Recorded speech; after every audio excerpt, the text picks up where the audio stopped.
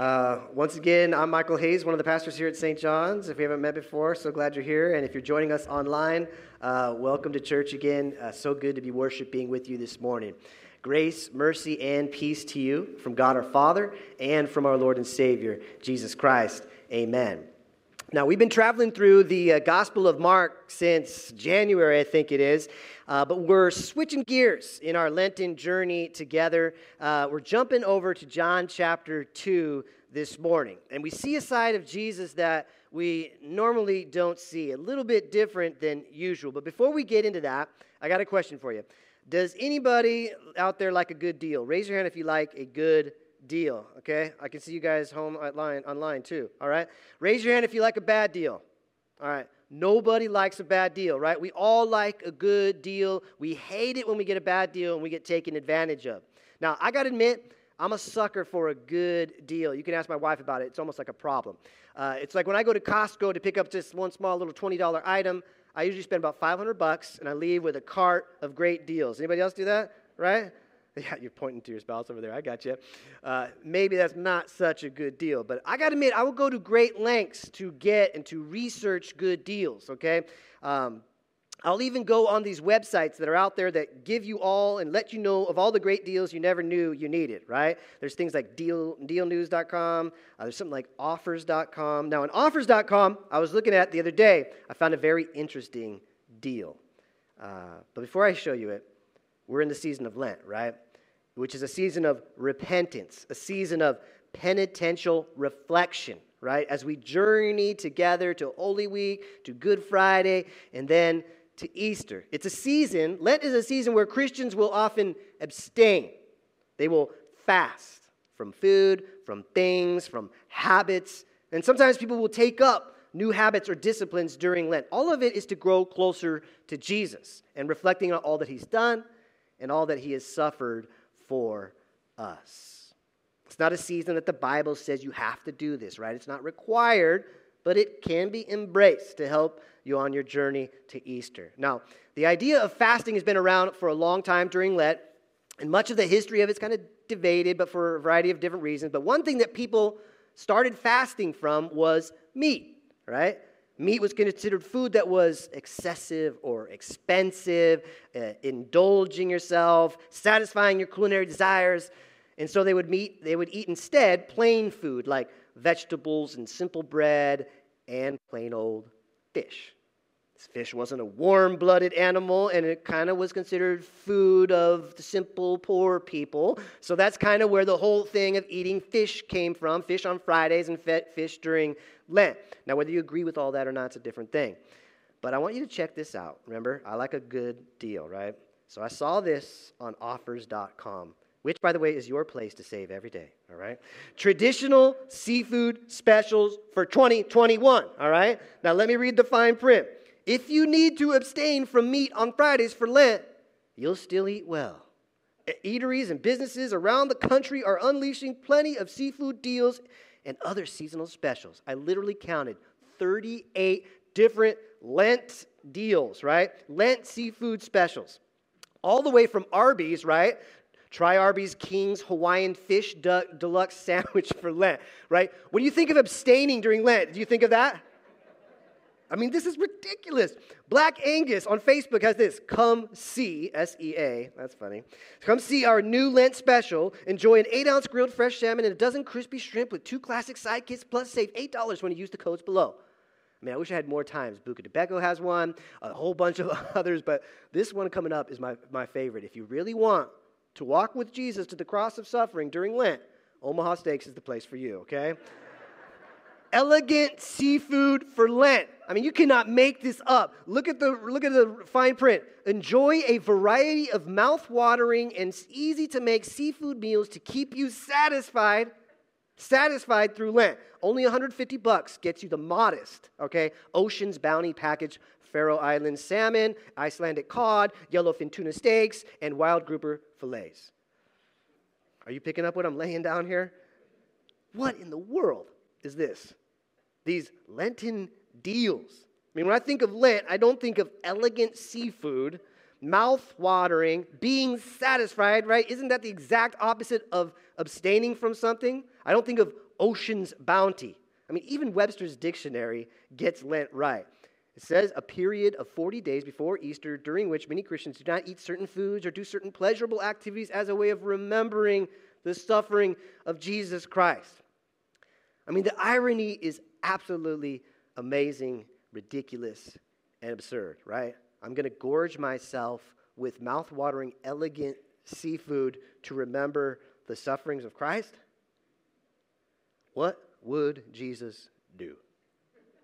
What would Jesus say about this commercialization of Lent, turning devotion, turning a spiritual discipline into a capitalistic quest for cash, right? A business enterprise. I mean, that's the sort of mentality it really does. It damages our connection to God. We talk about connect to God here, right, at St. John's. It capitalizes on our craving for money, for more, for satisfaction, greed. It takes a holy, worthy, devotional practice and posture, and it turns it into a greedy endeavor, right? It corrupts a life of faith and journeying to the cross with Jesus. You see, when we take the worship of God, we take devotion to God, and we baptize it with greed, gluttony, financial gain, it's damaging. It damages not only our relationship with God, but it damages our witness to the world. And when people see stuff like that, they see a distorted, fractured shadow of Christianity and Christ. Now, why am I bringing all this stuff up? Something similar happens in our gospel reading today. John chapter 2, verse 13. When it was almost time for the Jewish Passover, Jesus went up to Jerusalem.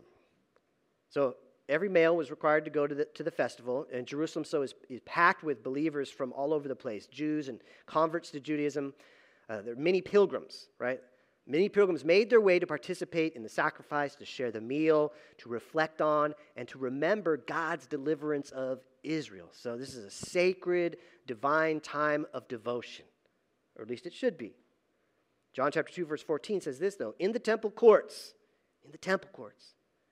Jesus found people selling cattle, sheep, doves, and others sitting at tables exchanging money. So, since the pilgrims traveled a long distance, right, they wouldn't bring with them the approved animals for the sacrifice, so that they would bring money. And they would take the money and buy the sacrifices. So there's like a considerable business growing at these times of the year. And even some evidence says that Caiaphas, the high priest, got into sort of a disagreement with the Sanhedrin about whether it was permissible or not to sell animals in the temple court. Caiaphas supposedly let them sell sacrifices at exorbitant prices, right? You know, like when you go to the movies and you pay $15 for a hot dog and a small drink when you could have got that at Costco for $1.50, right? The money changers were known for this sort of thing, too. They were known for cheating people. All of it was done right in the place where worship should take place. The religious leadership had allowed for people's connection to God to be limited, to be distorted, to be extorted. Worship and devotion was turned into business, commerce, money-making greed. It's not unlike the Lenten seafood specials for 2021 on offers.com, right? So what did Jesus do about it? Verse 15, he made a whip out of cords, and he drove all from the temple courts, both sheep and cattle. He scattered the coins of the money changers and overturned their tables. To those who sold doves, he said, "Get these out of here. Stop turning my Father's house into a market." His disciples remembered that it is written, "Zeal for your house will consume me." Jesus is zealous for his Father's house and for his Father's children who are to worship in that house.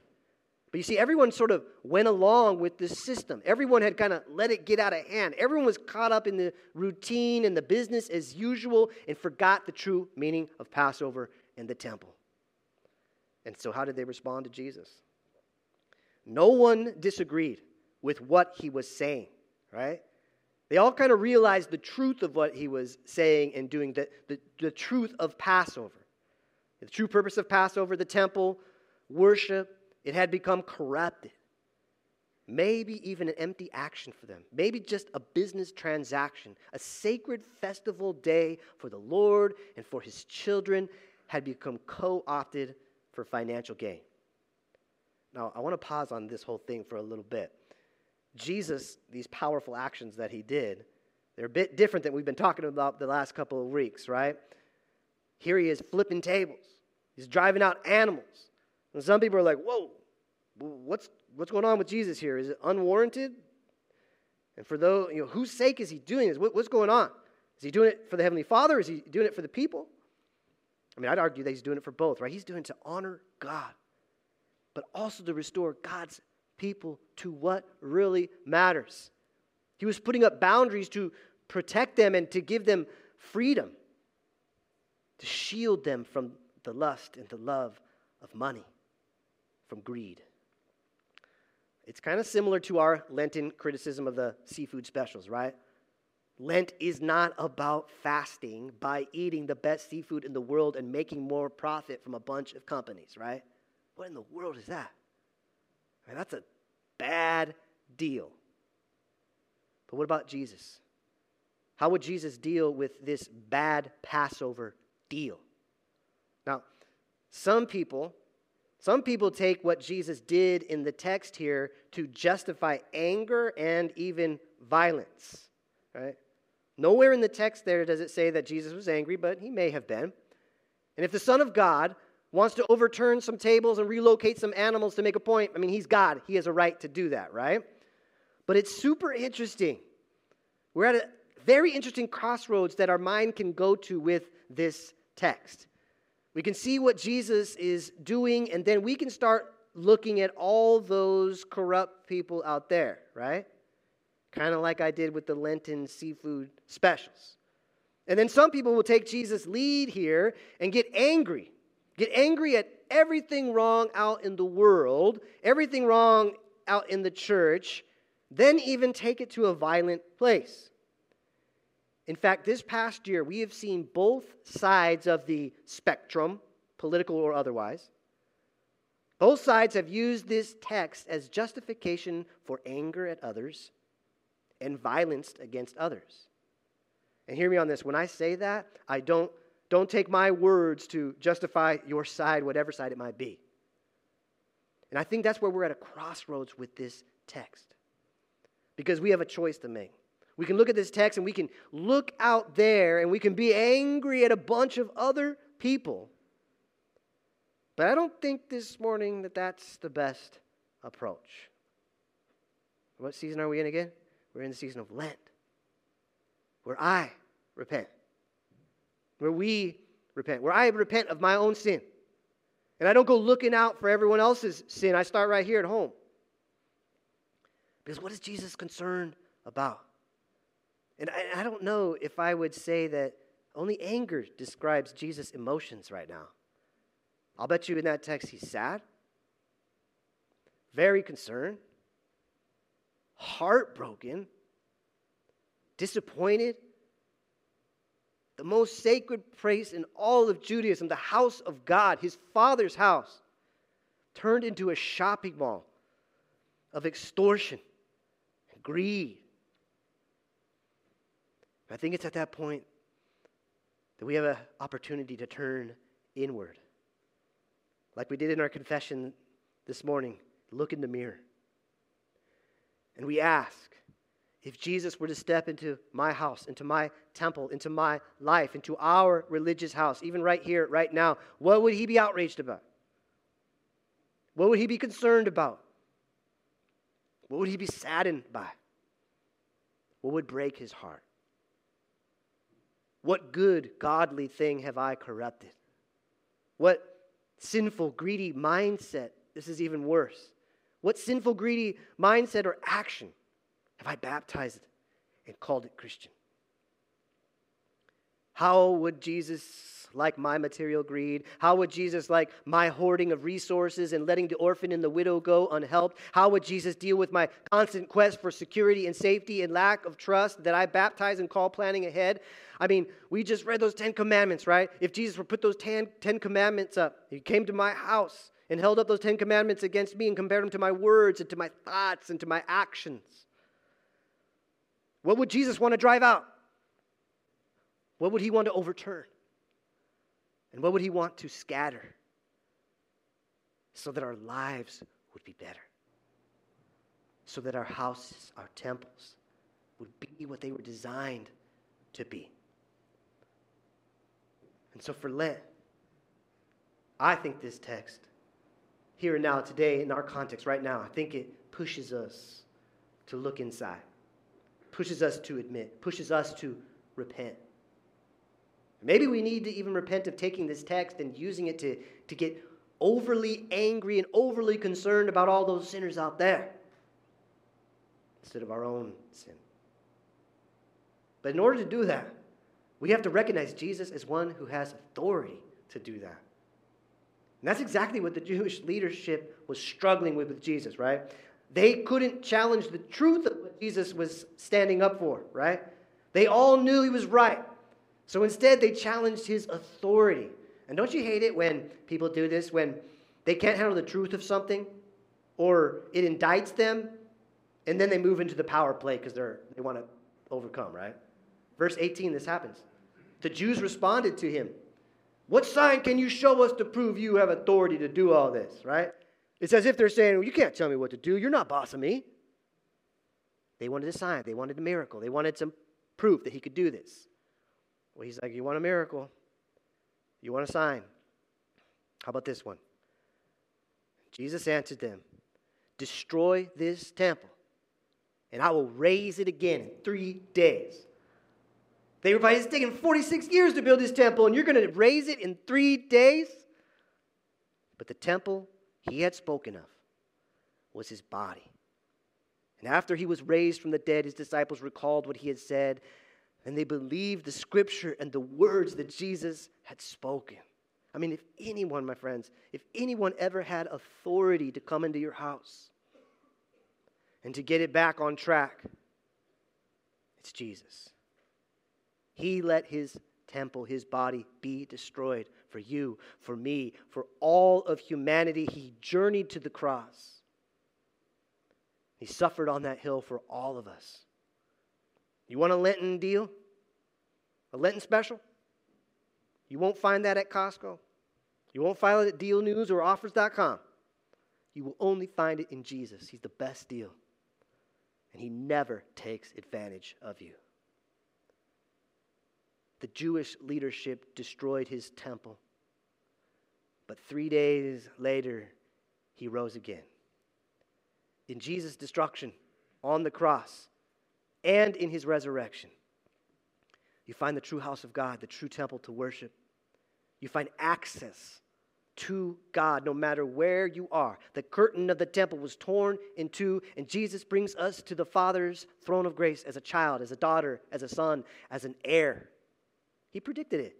Just 2 chapters later, Jesus says, "A time is coming, and it has now come, when the true worshipers will worship the Father in the Spirit and in truth, for they are the kind of worshipers the Father seeks. God is Spirit, and his worshipers must worship in the Spirit and in truth." That's a great deal. Jesus died and rose again so that we could worship in spirit and in truth. And here's the truth.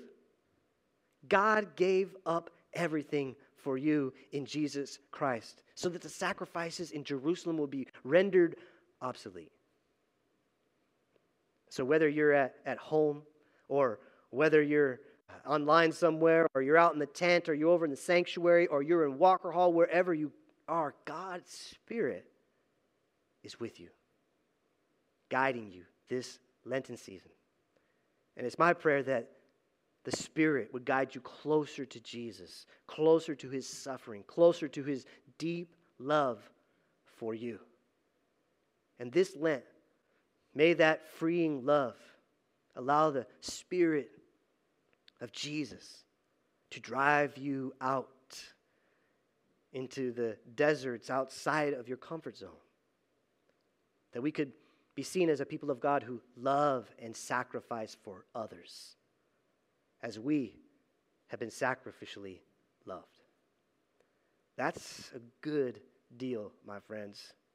And I'd take it if I were you. Amen? Amen.